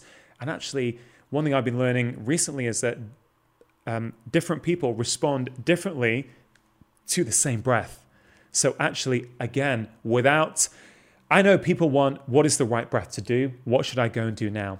If you want that, I would say start with a 3-4-5 breathing practice, in through the nose and out through the nose. Start there. I think that's the optimal way to start and see how you go. But there is plenty of stuff online to start looking at different breathing practices, different techniques, and you can start figuring out what works for you. There is alternate nostril breathing. Are you familiar with that? I get it from the words, but no. Yeah, again, this all comes from yoga. I'm not claiming any of this is new. There is a way of where you breathe in through one nostril. You'll then switch. You'll breathe out through the other nostril. Then you'll breathe back in through that nostril and breathe out through the nostril that you first breathe in through. That is a very common practice. I will sometimes use that before I go to bed. What do you get from that? What do you get from that? I feel really chilled and relaxed afterwards. More than if you did in through the nose, out through the mouth. More than if I do in through the nose and out through the mouth. So in the gym, I'm trying to figure out if sets, this is like a just do variation breathing techniques, or if some breathing techniques apply to one area and others to another area. I do literally one kind of breathing. I've tried Wim Hof, I will say, that, and that was very interesting, but I don't do that on a regular basis because it makes me somewhat lightheaded. So I basically just do one kind of really simple breathing. Which is what? In through the nose, out through the mouth. I try to maximize the pleasure of each part of the breath cycle. So I do in, hold, exhale, hold, in, hold, exhale, hold. So those 4 parts. So like a box breathing, like a 4, 4, 4, 4. Yes, but I don't do even. So Yeah. that's how it started. And I found that it made me feel out of breath all the time. So I thought, let me just try to maximize the pleasure. So I'll breathe in whatever feels right. I'll hold. And when I breathe in, it's, I would say, pretty normal. My hold at the inhale is very short. My exhale, I literally just let it out. So it just goes. Yeah. And then my hold on the exhale tends to be very long, like 10, 15 seconds long. And So you practice a bit of breath retention. yes, because it feels good. Yeah. And this is currently what I'm doing. I'm doing some breath retention, some breath holds. So I was just in the trying to morning. figure out if the alternate nostril thing, if that has like a different effect, like it. Yeah, for sure. euphoric Like, or- look, some studies, probably not to the standard that modern medicine would want to make a supposition about Right, it, sure. have been done. But if you talk to yogis and people who've been practicing this for years, they will say actually, even which nostril you go in through first and out will make a difference as to whether it activates you or whether it relaxes you, right? So you've got to figure this stuff out. This weekend, I was at an Art of Breath workshop in Santa Monica with a chap called Brian McKenzie. I feel like I've heard that. You've got a book that he's co-written up in your green room. Yes, Unplugged. he was on the show. Was Brian on the show? Yes, he works at Red Bull, almost certainly. I don't know if he works at Red Bull, but I've followed Brian's work for just a few months now. And when I was here, I saw he was putting on a workshop. So I went to the workshop. I interviewed him the next day for my podcast. And, he talks about different protocols. They're doing a lot of research into breathing. And one of theirs is 1-1-2-1, where you breathe in and you can, and 1-1-2-1 is the rhythm. So you can make that if you want 10-10-20-10, right? That's the protocol to use, but you've got to figure out what works for you. Breathing is a huge rabbit hole, right? I'm guessing you have a lot of really highly motivated people listening to your show who want specific advice, right? And I guess that's where I come from, a place of where I want to impact a lot of people. I don't want this to seem unachievable. I know that every single person listening to this can do a simple daily breathing practice that will start to change their life. So that's why I simplify so much. It's not because I don't personally practice some things. I can get pretty obsessed with stuff, very obsessed with stuff. But also when I'm trying to communicate with the public in books or on TV or one-on-one with patients, I try and break it right down. I want to make my tip for getting people to make behavior change is keep the bar super low. Start with the bar super, super low. Get them feeling good about themselves, doing it regularly, feeling the difference, and that will lead to them themselves going down the breathing rabbit hole. But I just want to set them off and just show you just what is achievable. Do you know what I mean? Definitely. And that's the approach that works for me and my population. So I think there are different breathing techniques. I think it is worth having a go. And so my mindfulness piece at the start of the day now is no longer meditation. I'm sure it will come back to that at some stage. it doesn't have to be the same 3 M's for life. As you say, you have rules for when they work for you. When they don't, you check them out, right? I'm the same. I think these 3 M's provide a beautiful framework for people when trying to design their morning routine, right? I think if you cover those 3 bases, mindfulness, movement, and mindset, you are setting yourself up for a much better day than had you not done that. Now, what you want to do in mindfulness, there are many options. What you want to do for your movement, there are many options. What you want to do for your mindset, right, there are many options. Someone else might read Letting Go from David Hawkins and go, God, I can't stand this book. This is getting me pissed off first thing in the morning. That's probably not the right book for you to read for your mindset piece, right? So that's why I like coming up with frameworks that people can individualize and personalize for their own lifestyle. I can't remember where we started and how we ended up there.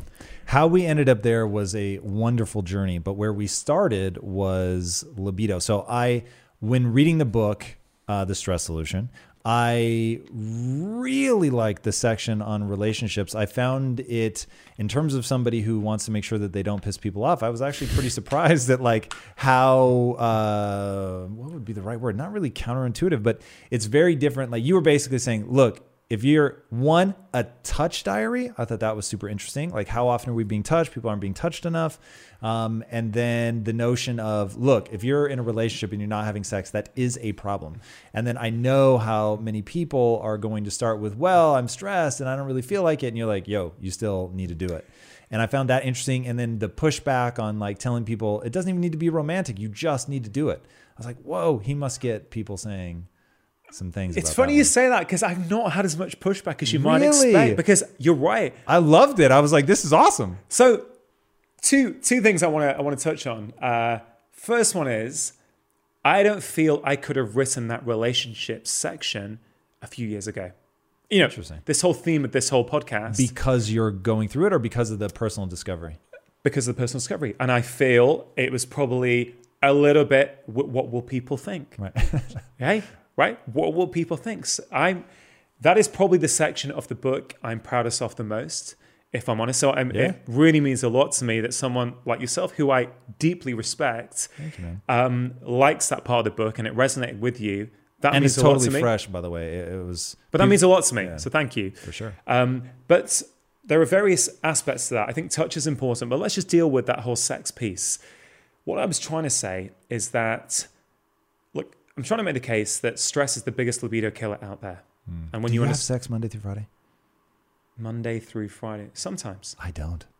Almost because religiously. you're too busy. Sort of. So I make exceptions on Friday night. I won't lie. But usually it's more of a like almost religious thing where I'm trying to get shit done. I don't want to derail from your main point, but when you talk about stress and like, so my thing, Monday through Friday, if I'm awake, I'm either working or working out. So because I really start my routine Sunday night, I'm a little lenient on Friday night. But yeah, Monday through Friday, essentially, I don't have sex. As like I won't say it never happens, but it's really fucking rare. I feel like I'm betraying my objectives because that's too big of a statement. I'm gonna take that back. I'm very protective of my relationship. That's first and foremost to me, which is why I resonated with the relationship part of your book so much. And my wife and I are super careful on the weekends to be husband and wife, to pretend like we don't have a business as much as we can, and to connect and be physical and all that stuff. But yeah, Monday through Friday. But then what I'm hearing from that is you and your wife have figured out a system that works for you, right? Yes. Monday to Friday, you guys are, I don't know what your wife does, but you're hitting it hard, you're working hard, or you're working out, so you're getting stuff done, but then you have intentionally created a part of your week where actually you're going to start nourishing your relationship. That is beautiful. That is totally consistent with what I would be asking people to do, right? I think the problem I see as a doctor is this. Men, women, constantly coming in, complaining of low libido or not having sex. Different people in the relationship having a different perspective and a different view on that. And not just Tell me the man more about wanting to that. have more sex and the woman not. Go on. It also works the other way as well. Because one of the most humbling things as a doctor is that people let you into their lives. They tell you things that actually you would not otherwise generally hear from other people, right? So you really get a window into people's lives. Oh God, can you give us some examples? Obviously without any indication of who they came from. So, I mean, look, there are so many. Let me think. So look, a couple comes in, and this particular couple did follow what the stereotypical path, which was the guy was very frustrated that they were not having sex anymore. So we never have sex. How old are they? How old were they? These guys were late 30s. Okay, wow, okay. Yeah, late 30s. We're not having sex anymore.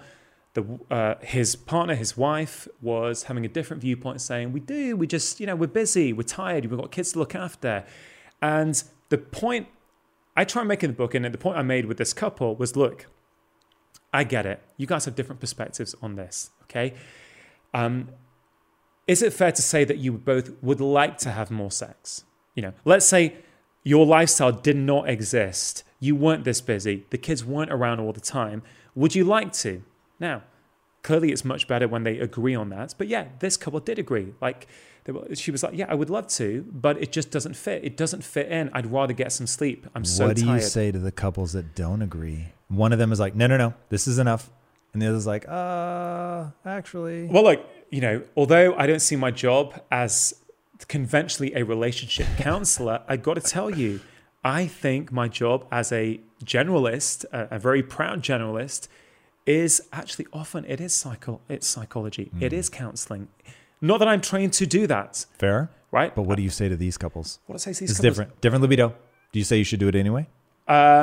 Sometimes. Yeah. I talk about scheduling. I can feel people with the negative comments poise their fingers. Yeah, ready I to can go. see that. But look, 250 words a minute. They're ready. They're ready. Exactly. But look, hear me out first. So I will not impose this on people who do not want it, right? I take a very individual approach. So it is not a global solution. Sure. Just to be super clear. Maybe then to explain, why is this so important? Why is touch important? Why is sex important? Like what does that do?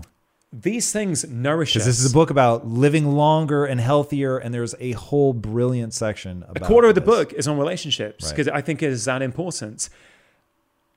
I think that a lack of close, nourishing relationships is one of the biggest stressors in our lives. Just not having it. Not having it. Not a toxic relationship, just not having a relationship. A, not having it, but B, if you do have it, right, and you're not giving attention to that relationship, if you're taking that relationship for granted, I think that is incredibly toxic on your stress levels. Incredibly toxic.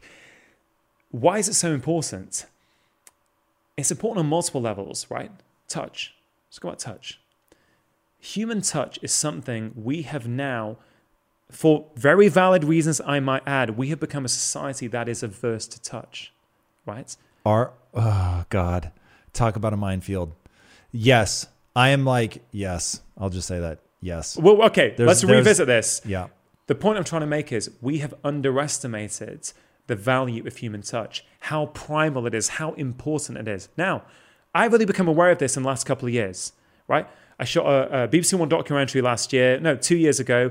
We were in Liverpool John Moores University with one of the world's leading researchers in our touch nerve fiber. What I learned that day blew me away. And that particular chapter, I was heavily influenced by his work. And he says this: human touch is not a sentimental human indulgence. It is a biological necessity. Dude. Okay. What? Why? Why? So he and many colleagues have spent time studying something called the C-tactile afferent nerve fiber. Okay, let's break that down. Why is that important? We have two different kinds of touch nerve fiber in our body. Fast ones and slow ones. It is the same with pain. So let me start by explaining. It's also the same with muscle twitch. Yeah, that's true. I didn't think of that. Absolutely. But they serve different roles. And can I go one further? If the book Thinking Fast and Slow can be believed, the same is true of the brain. There's regions of the brain that think fast, and then there's regions of the brain that think slowly.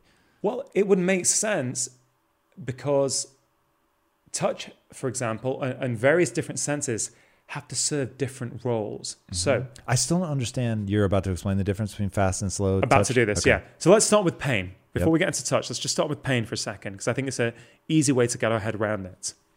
You are in the kitchen, right? You are boiling something and the pan is super hot, right? What happens? Instantaneously, in a millisecond, you pull your hand away, right? That is because that pain signal has been transmitted along the fast nerve fiber to your brain and has told you where you've been touched, this is a problem, move it away. A few seconds later is when the emotional quality of that pain, you might feel tearful. That's so true. Exactly. I noticed this with my kids. You pull your hand and you're like, oh shit. Yeah, my daughter, when she was 4, she fell over in the back garden, right? No, on the paving. She falls over onto her knee. What does she do? Immediately, she just looks a bit bemused. She's rubbing her knee. She is not crying, right? About 3 to 4 seconds later, the crying kicks in. That is the slow signal saying, which carries the emotional quality to that pain, right? So far, so clear? Yep. Right. Very. Let's move it to touch.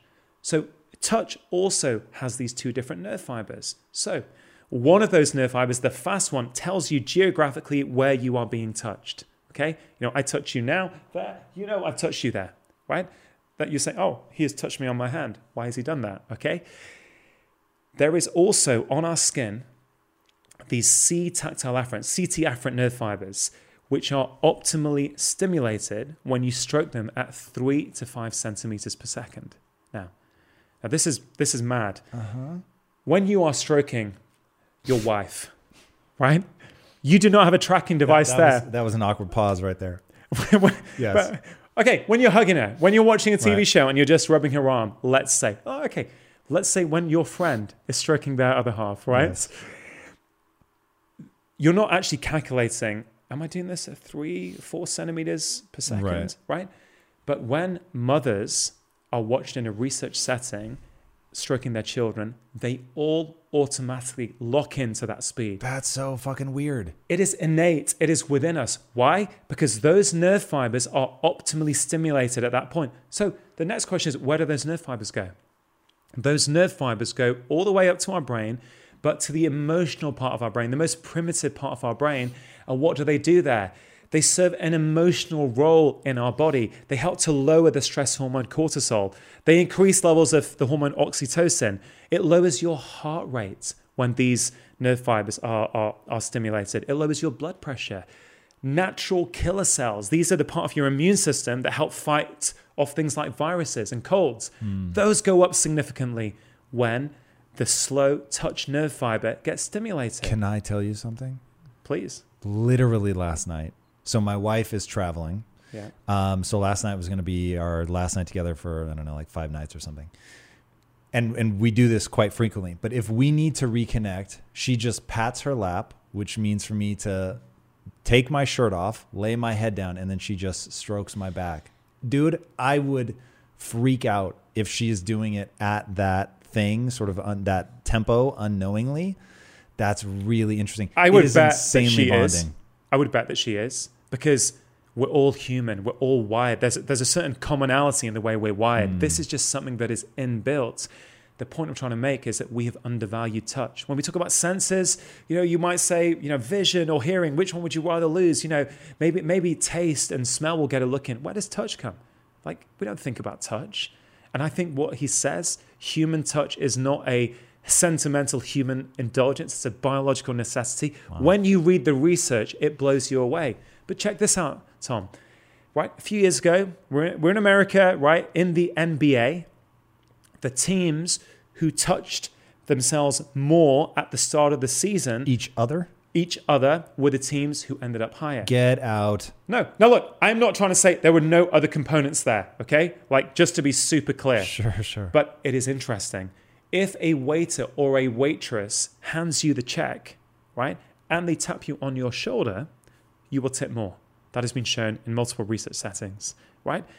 The point I'm trying to make is human touch is it is a fundamental part of who we are.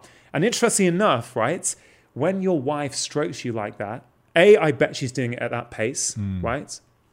But B, she is also getting a benefit.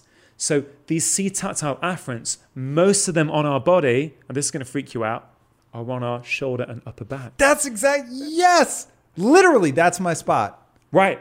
So Professor McGlone talks about this and he explains that. What? That is so weird. Why there? Why? Why there? Why would we have such an important concentration of these nerve fibers on a place that we would find hard to access ourselves? Correct. Right? We're social beings. We're meant to be with other people.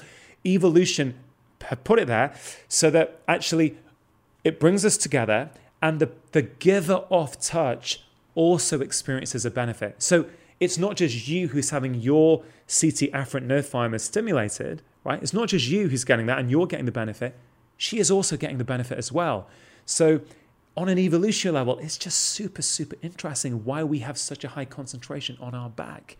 And when me and Francis McGlone talk about this, we hypothesize that it is, it's because we are these social beings. We are meant to be together. It helps connect us. When we're with someone else or we do this, it bonds us.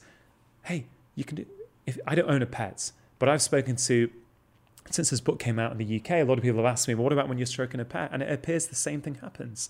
When you stroke your pet, not only is your pet getting a benefit, you are also getting a benefit as well. So touch is important. What is the intervention I recommend? I say keep a touch diary. I said write down how many times you are having appropriate, right? Just appropriate, affectionate human touch. And I say, look, write down in 1 week how many times, see if the next week you can double it, and then see the week after, you can double it again. This is a very powerful, important, and dangerous topic. I'll just keep with the appropriate thing, but I will tell you a story. So I went out on a business meeting, but it was like out and about. It had to do with film. And the woman that took me out touched me, no joke, 20 times more than the average person would touch you. It was so it so caught my attention that I think at one point I actually laughed out loud because it was like touching my shoulder, touching my arm. She would, touch forearm, hand, shoulder, it was like hilarious. And I was like, and yet it's working. I couldn't believe how disarming it was. I was like, this is so weird. Like she's making me feel disarmed and relaxed, and it was super bizarre. And I thought, is she doing this on purpose, or is she like optimized for something unknowingly? It was really interesting. And it was so outside the norm because you're right, people do not do that. But I couldn't believe, even though I was hyper aware of it, I was like, it still has this really weird, calming isn't right, bonding effect. It was super bizarre. And it's weird because it's become almost socially unacceptable to do that now. The whole time I'm like, does she know you can't do this? Like you can't touch people like this? Yeah. And even 10 years ago in my consultation room, if I was delivering bad news to someone, right, I would probably sit close, lower my tone. I may well put my hand on their back, to deliver in a very caring and compassionate way. I rarely do that these days. Dude, I am scared. I'm like, maybe not even consciously, I'm just aware that this is not appropriate. Be very careful. I'm saying that in this quest to keep us safe, which I totally get and I support, right? I am just raising the question, have there been unintended consequences? Have we underestimated touch? I think for guys, this is a huge problem. Since I dived into this research, I hug my buddies more, right? When I meet them now, instead of that, that high five or the handshake, you know what? Often now I give them a hug, right? Not in a weird way, and it feels good. And you notice a response from it.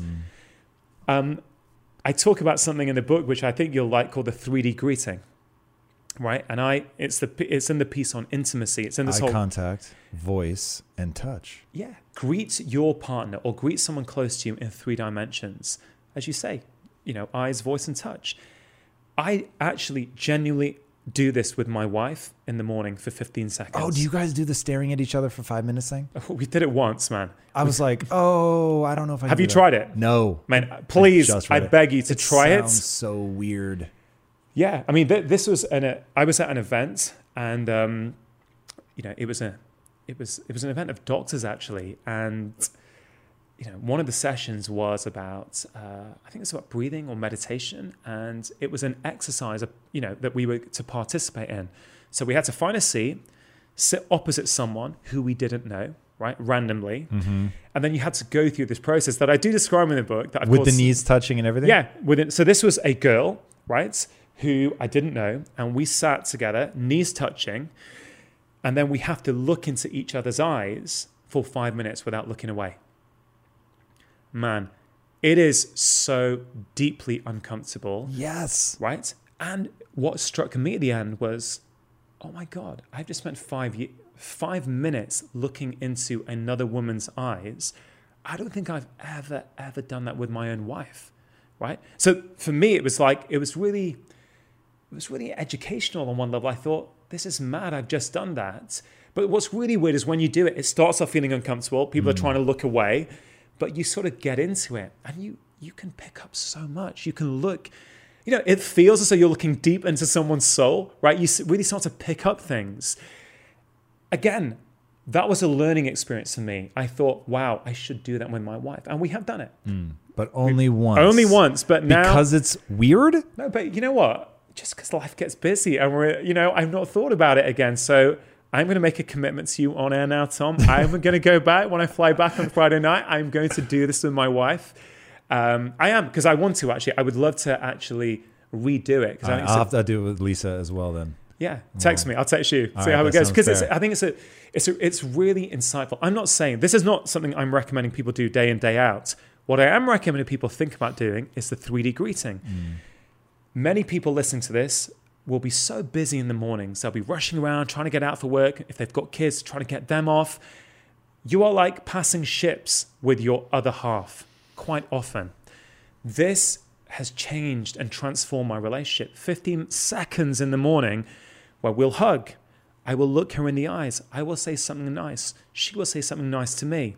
And the mad thing, Tom, since the book came out, so many people send me a DM on Instagram and they say, Dr. Chatterjee, that 3D greeting thing, I've been trying it and it's making a huge difference. One lady, and not just one, many people have said this to me, but one lady in particular said, Dr. Chatterjee, I've been trying this with my husband. He doesn't know that I'm doing it, right? And it is changing everything. He's happier. He's calmer. He's more present with the kids. Dude, that's so bananas. Yeah. Like this really simple shit that makes such a big difference to just hug your partner, look them in the eye, say something nice, touch. It's crazy. The science is there. We know it intuitively. We're just missing the big picture. We're getting sidetracked down the route of, what is this tech going to tell us, right? Again, I'm not anti that. I'm just saying, let's not forget about the basics. How often should people have sex? I don't think. Depends. I'm going to say that. I'm going to say that. Give me some ideals here. I would say in a relationship. Yeah. I'm talking with a significant other. Yeah, but you should be doing it at a time. I think you should probably have that conversation with each other and actually not leave this thing to be that thing out that you don't really talk about. That you actually have an open, upfront conversation.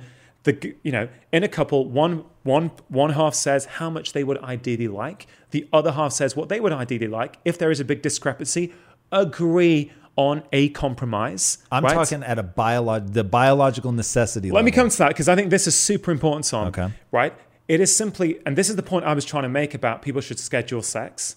I was trying to make the point, I use this tip with many of my patients, and actually it brings the romance and intimacy back into their relationship. They are too stressed to have sex. They don't feel like it. I'm saying, would you consider for 4 weeks putting it in the diary as you would diary in anything else in your schedule? More often than not, they will come back a few weeks later. Not always, and there's often other issues to deal with. More often than not, people will come back and say, the act of putting it in the diary, the act of prioritizing it, the act of prioritizing that other half actually has led to more connection, has led to more intimacy, has often led to them having more sex. So I think not having any sex, not having intimacy that becomes the self-fulfilling prophecy. And what I was trying to say, and it feels very apt to say this because I'm now here we're in Beverly Hills, I think. Yeah. I've been in Hollywood this morning. I say the movies have sold us this artificial idea of what a relationship is, that it's about the prince and princess, is that actually, you know what, we can only be intimate with our partners when everything is perfect, when the lighting is right, when the candles are there, when we feel chilled out. That is not real life, right? Real life is busy, real life is hard. I am all for romance, but I think, and I have seen this is where this comes from me. I am giving you my experience, my clinical experience as a doctor. I'm looking at the science, but I'm also marrying it with what I've seen in real life. And I think for many people, they are simply not prioritizing it. They are not scheduling it. They know the curvy contours of their iPhone more than they know the curvy contours of their partner, right? And I think there's something in that. And I guess some of those words are quite provocative in the book, but I haven't had that much pushback. I think people all recognize that this is an issue. In terms of the answer, you would like to know how often on a biological level should people be having sex? Honestly, I don't know, but I would speculate twice a week. Okay. I don't like being pushed on exacts, but you like pushing me, so I'm going to say twice a week. Is there such thing as too much? Are you asking for a friend? I'm asking for a friend, yeah, of course. Assuming no friction burns or anything like that. Like, is there a point at which you're now diminishing returns? I think there probably is, yeah. I think with anything, there is a sweet spot. At a spot. biological level? I am not an expert on that, so Sure. I don't want to proclaim to be. I think it's got to be the right amount in the context of the rest of your life. It's got to leave you feeling energized. It's got to help you feel closer, more intimate, more connected. It should have a knock-on effect on other aspects of your life. If it doesn't, of course, there could be other factors there, but I think that's what people should be looking for, not just that act of having sex. Is what else is going on? Does it change the fabric? Does it change the texture of your relationship? And I would say people give it a go. You know, I don't know if your audience is predominantly male or female. Do you know? It's about 60-40 to male. So pretty evenly. So, you know, people are listening to this, maybe, you know, ask your other half to listen to this part or read that section of the book and maybe come up with an agreement and just try it. I would make the contention that we experiment in all aspects of our life. We try a certain workout for a few days, see if it agrees with us. We try a diet for a little while, see, do we feel good on this? If you are dissatisfied with the intimacy in your relationship, right? If you feel you would like to connect more with your other half, try the 3D greeting for 7 days. Try that for 15 seconds per day. I guarantee you will feel a difference. And if you feel that you're not having enough sex, try the 3D greetings. I think that will help connect you. Put it in the diary, like your gym session, like the meeting you have with your boss, like the kids' party you've got to take your 4-year-old son to. Put intimacy in the diary. Now, I do clarify in the book, I'm talking about scheduling intimacy. It does not have to mean sex every time. It could be, you know, I don't know, take a shower with your partner, right? And you may ask me, Tom, why is it that in 2019 we have a doctor having to say stuff like this, right? That would be a great question. Yeah, but the reality is I am responding to the things that I see in my clinic. These are the problems that people are suffering with today. Therefore, I want to give people tools that work, that are accessible, that are absolutely practical for them to do, that work for the complaints that people come to see me with today. Maybe 20, 30 years ago, you wouldn't need a doctor telling you this stuff. But even, how old is all this modern tech? How old are smartphones? 10 years? When was the first iPhone? 12 years. Came out in 2007, I think. 2007, 12 years ago. Before that time, I think intimacy was much less of an issue, right? I really think technology, for all its benefits... You gave some stats in the book that were a little chilling in terms of how much less sex we're having now, which is crazy. It is crazy. And there are differing stats saying different things, right? But just imagine this. I think many of us will resonate with this. This whole idea that we are physically in the same location with our partners, but mentally we're not in the same place. You're in the same room. Okay, you're in the same bed. You're lying on one half, partner on the other half. You are physically a few centimeters away from each other, but in your heads, you could be millions of miles away. We're in our personalized worlds. We've got our own emails. We've got our own social media feeds. We've got our own. Netflix is feeding us exactly what we want. Actually, it is very hard for a fellow human being to compete with what an algorithm is feeding you to your own desires. This is having consequences, because what if the reason we're not having as much sex as before is simply because we're not allowing those opportunities to develop? Let's say pre-technology, what are two people doing in bed? They can't go on their email, right? They can't go on social media. They might read a book. They might talk. They might have a conversation. They might hug, and that might lead to intimacy of some sort. I don't mean always sex. It might just lead to more intimacy. It is almost like a cliche now that we're, again, I have, on reflection, I have said some quite controversial things in the book. You know, as I say, we're all having eye affairs with our partners, or with our phones, you know.